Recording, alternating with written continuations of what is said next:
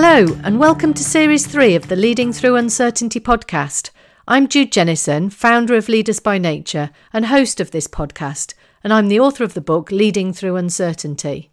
In this series, I ask leaders to share their stories of uncertainty, the challenges they've faced and overcome, and what we can learn from their experiences.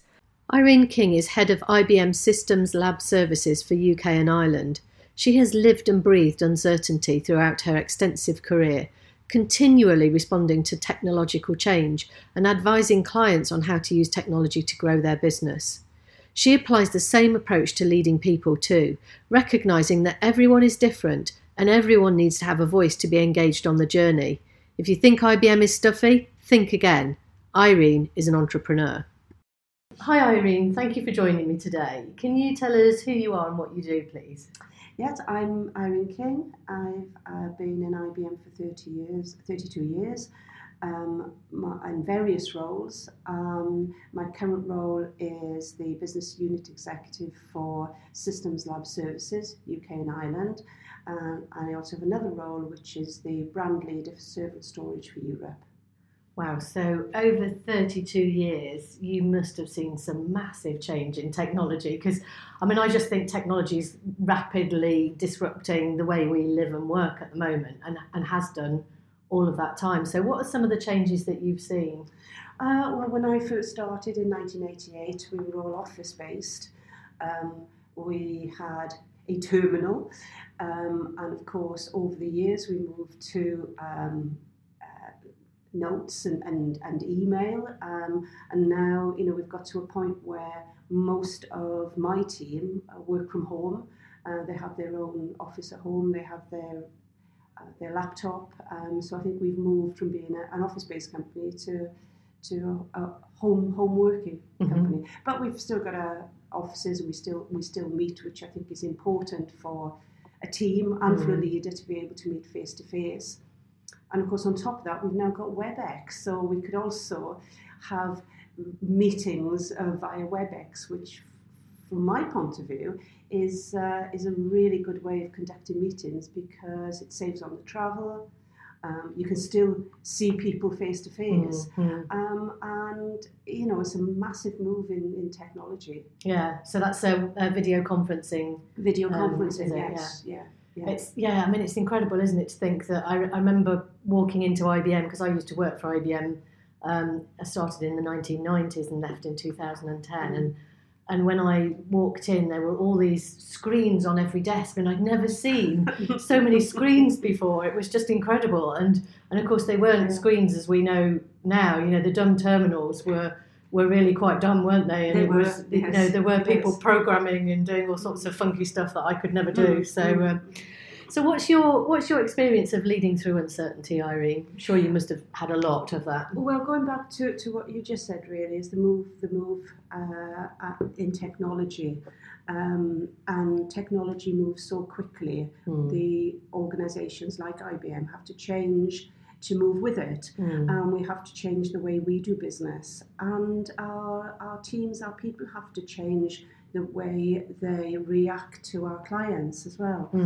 So there's been a period of uncertainty, I think, through my 32 years of managing IBM, and one big one is, as I said, the way we do business. So hardware used to be the be-all and end-all of our clients. They were so reliant on buying their hardware to be able to run their business, and the IT shops dictated to the business. They run the business, whereas now the business uses IT to grow, and the data that is on their systems is used to do data mining, understand their clients, understand their business, and consequently or subsequently, our teams have to move with our trend. And it's difficult, when you are a specialist or a consultant around the tin or the hardware that IBM is so good at. It's difficult to change that mindset to understand what the business wants. And I think that kind of uncertainty has been in the background throughout the 32 years that I've led and managed, because of people changing their mindset, having to change their mindset. So would you say that for you uncertainty has just become the norm and is something that you embrace and it's easy for you, or do you still struggle with it? I don't think I struggle with it, although maybe some people may say I do.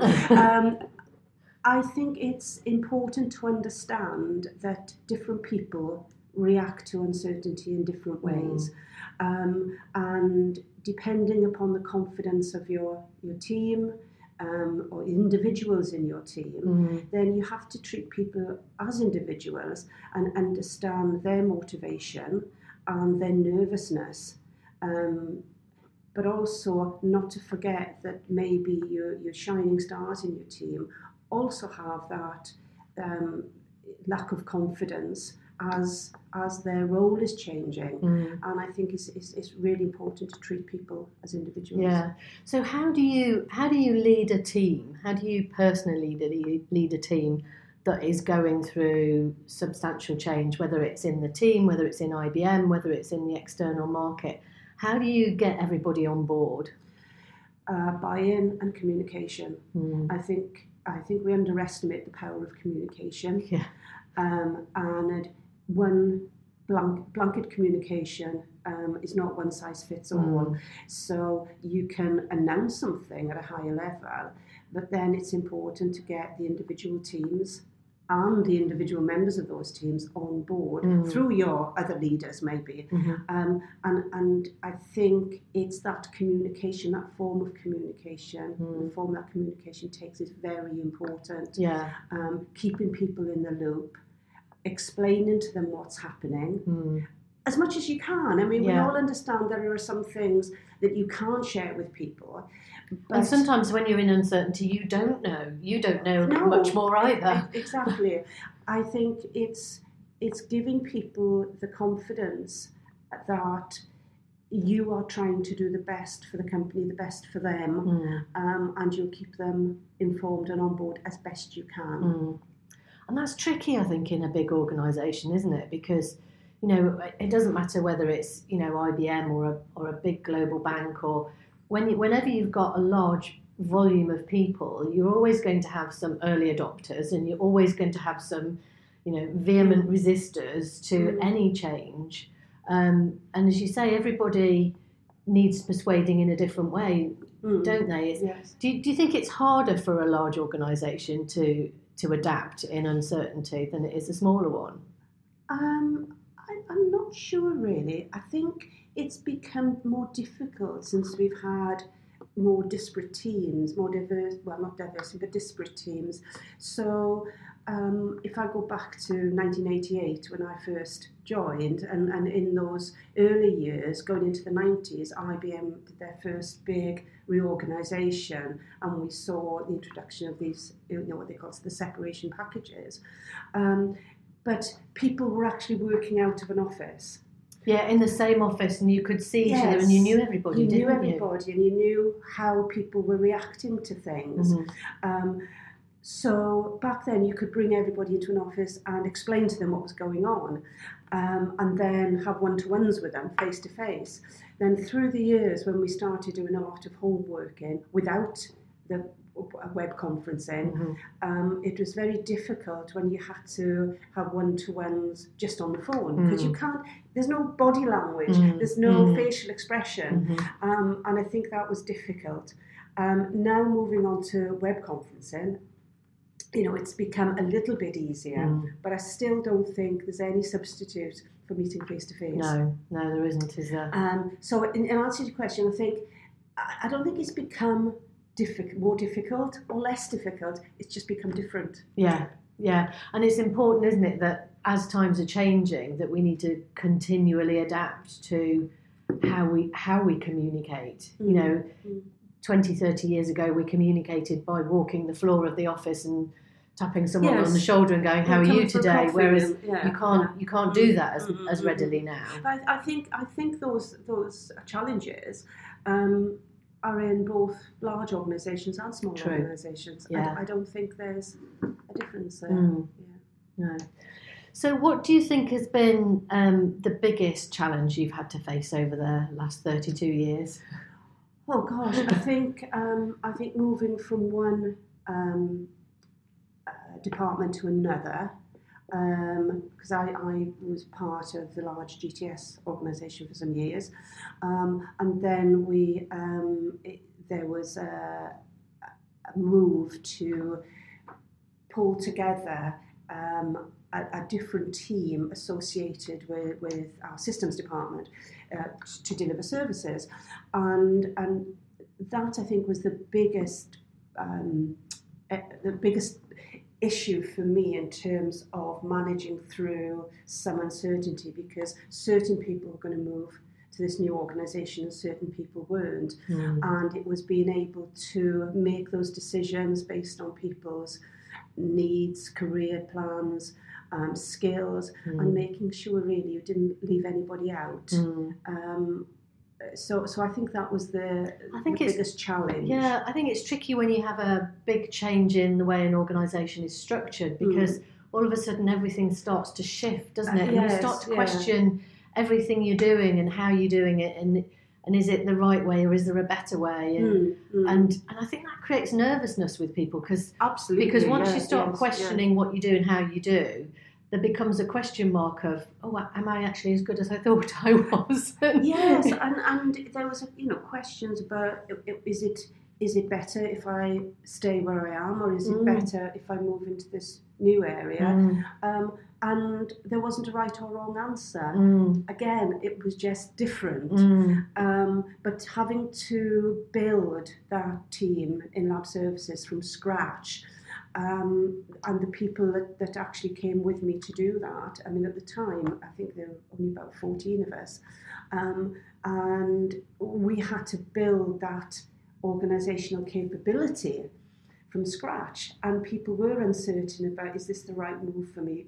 Do I prefer to stay with what I know, where I know it, where it's a bit safer? Or am I going to move with Irene into this new area? Because that was 7 or 8 years ago, with 14 people, and we're now 33. We've grown, and throughout those years, with the growth, therein lies more uncertainty. So if we grow to this extent, are we still going to be able to meet the business demands and the business targets while we are taking on more people and more cost?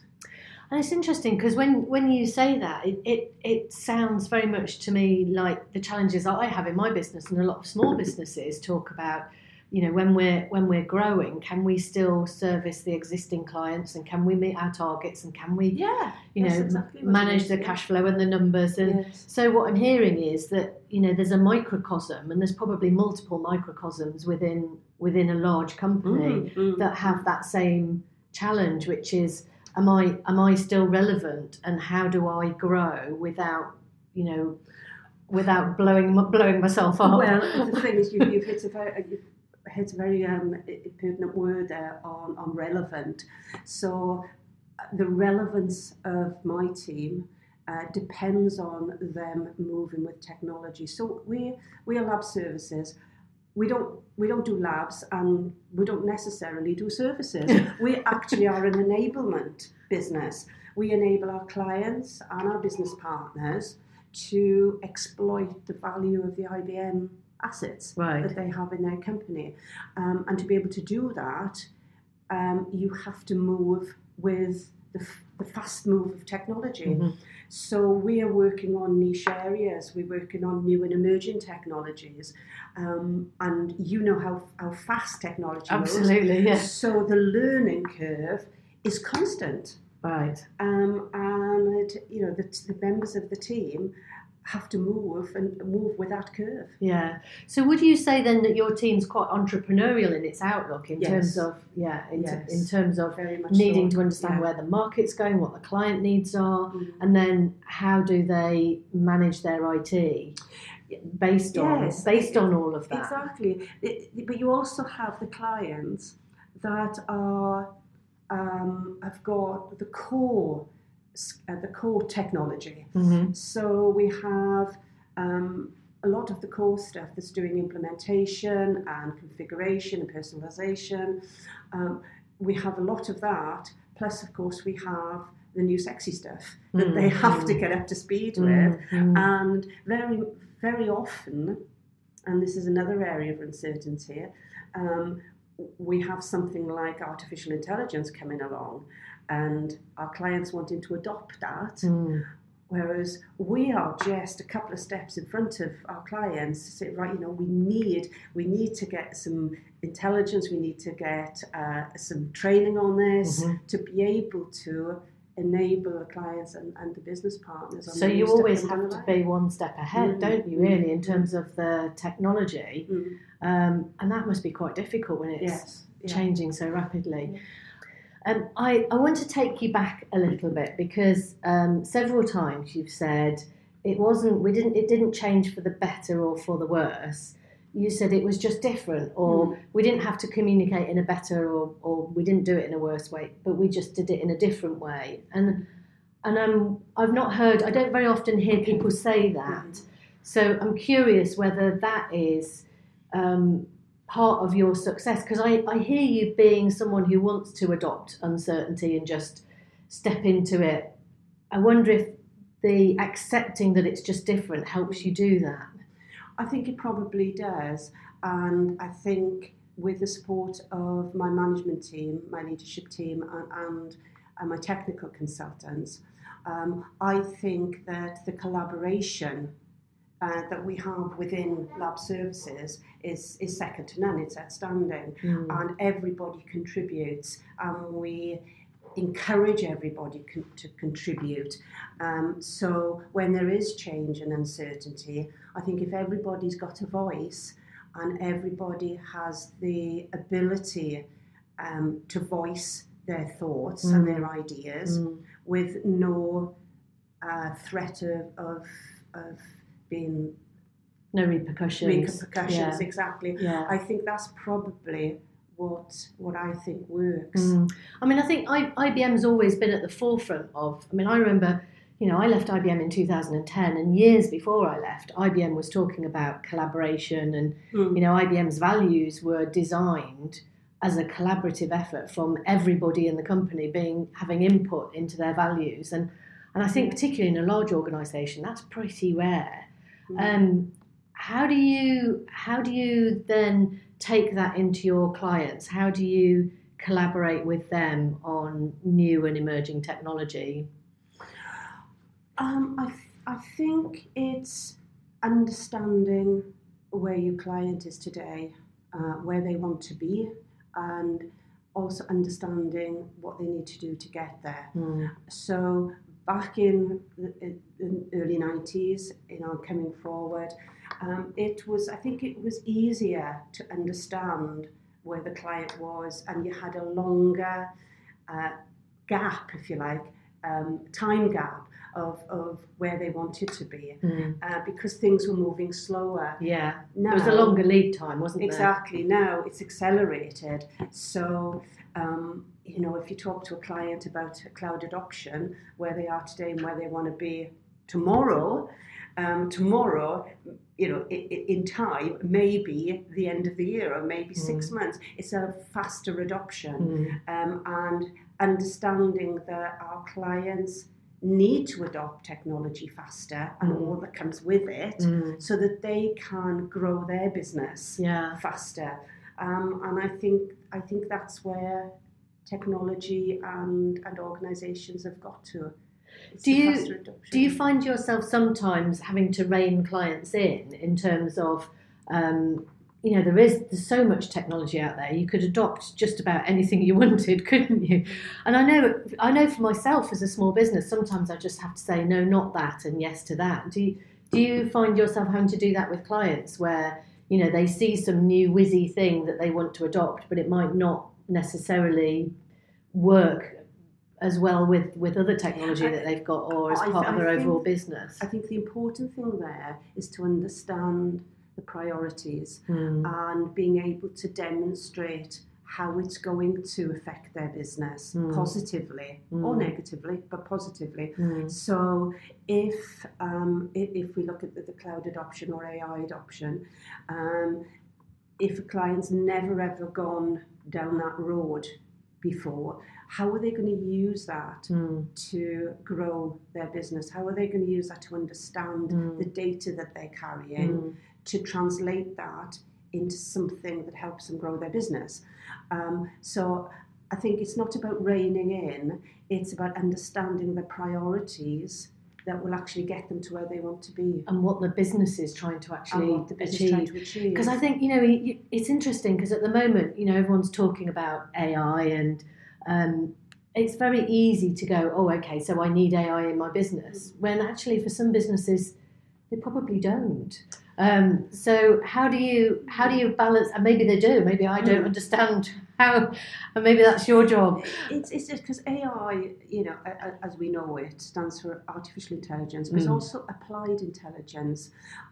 So companies have oodles and oodles of data in their storage, but they're not necessarily using it to their advantage. So it's a matter of understanding what they've got and how they can use it. So you can use, in the smallest company, to understand how they could do more marketing, where they need to do the marketing, what the trends are, right up to the biggest retail banks and retailers, to understand more about their clients. Right. Yeah. So it's just a matter of scaling, I think. Yeah. Anyway. Yeah. So what I'm hearing is that it's relevant to all of us, and your job is to help people understand how it's relevant and how they leverage the technology to grow their business. Absolutely, and I think interestingly you say that, because that comes back to more uncertainty, because of course there's a lot of people who believe that the more AI we've got, the less human interaction there's going to be, and it's going to take people's jobs. And again, I guess I like to think that, again, it's not better, it's not worse, it's just going to be different. And people's jobs are going to change with the adoption of more artificial intelligence, more automation. So as you say, it's just a different way of working, isn't it? And that we need to go into it with our eyes open. Yes. So that we don't lose the human interaction. But it's not about being afraid of something. And I know some of our younger listeners will be horrified by this, but I remember in the 1990s when I joined IBM, and Lou Gerstner was the global chairman at the time, and he said, we're going to do e-business, we're going to do all of our business online. And I remember thinking, that just doesn't make sense. I can't even think why you would want to do that. And yet here we are, 25 years later, it's unthinkable for any business not to do something online, whether it's your banking, whether it's whatever it is, everything. My business thrives because I have, quite a lot of IT behind it. And yet 25 years ago, we didn't see that. What do you think in 25 years' time we might be saying about IT? Or is that not your area of expertise? I just want to go back to what you're saying there. And it's, if you haven't got a website now, if you're not on social media, you're almost an outcast. You are not in touch with the real world. Yeah. And I think it's important to have a voice. It's important to have a point of view, because when you contacted me, the first thing I did was to Google you, look you up on LinkedIn, check your profile, and that's become a second nature now. But in 25 years' time, could we all be walking around with implants that we go, I've just come online, I've just put my implant online, and I'm now reading, instead of reading a Kindle in front of me or reading my book in front of me, I'm actually reading it through my eyes. Wow. It's some implant within my brain. So I don't know. I mean, I'm slightly terrified by that, but I'm going to take the lead from you, which is it's not better or worse, it's just different. And I think that I think that's the most important thing in uncertainty, is that I think that gives me real courage to step into. I mean, I'm somebody who loves to step into uncertainty, but that gives me the courage to know that if I just go back to it's just different, then it becomes a place of how might I, rather than a place of, oh, I don't know if I can. So thank you for giving me that, if nothing else. I mean, that's such a powerful phrase to have, I think. I think the generation, the younger generation that coming along, who have adopted technology and social media a lot quicker than we did, and it's getting faster and faster.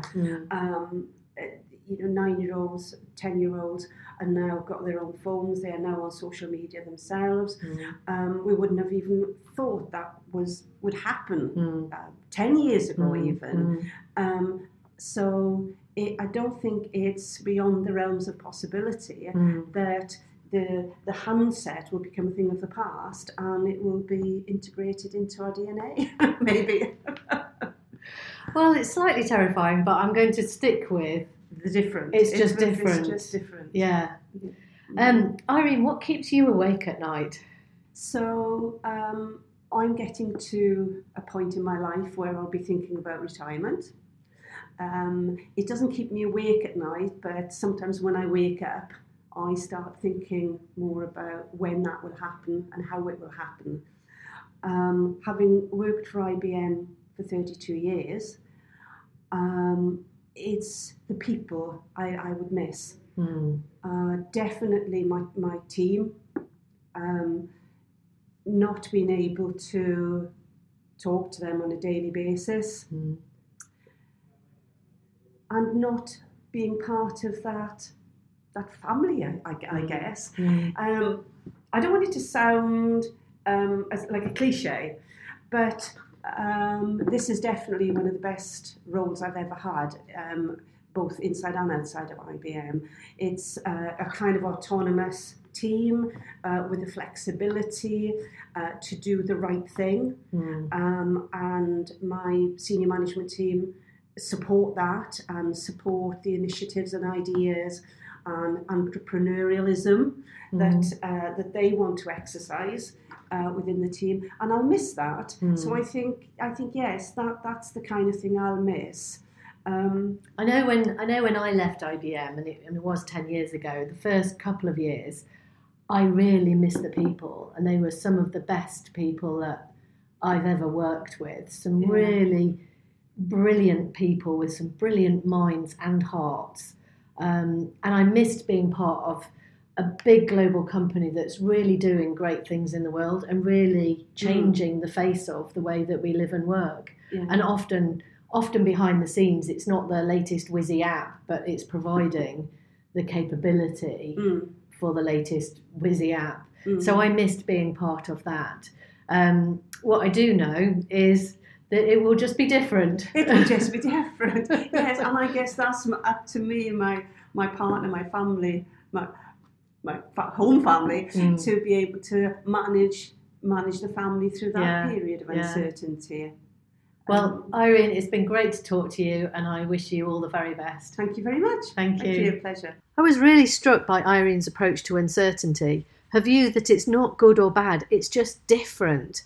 That gives me so much hope in those moments of doubt, to trust that in the future, no matter how it unfolds, we'll be able to deal with it, but it will be different. It was also great to reminisce on my own experience in IBM and remember how incredible the people were that I worked with. IBM certainly gave me the foundations for leading through uncertainty. Perhaps that's what technological change gives us all, the ability to flex and respond to whatever happens in the future. How do you prepare yourself for the change and uncertainty ahead? How do you develop the skill of flexibility and adaptability? That's it for this week. I was your host, Jude Jennison, and I hope you were as inspired as I was. Keep leading and come back soon for the next interview on Leading Through Uncertainty.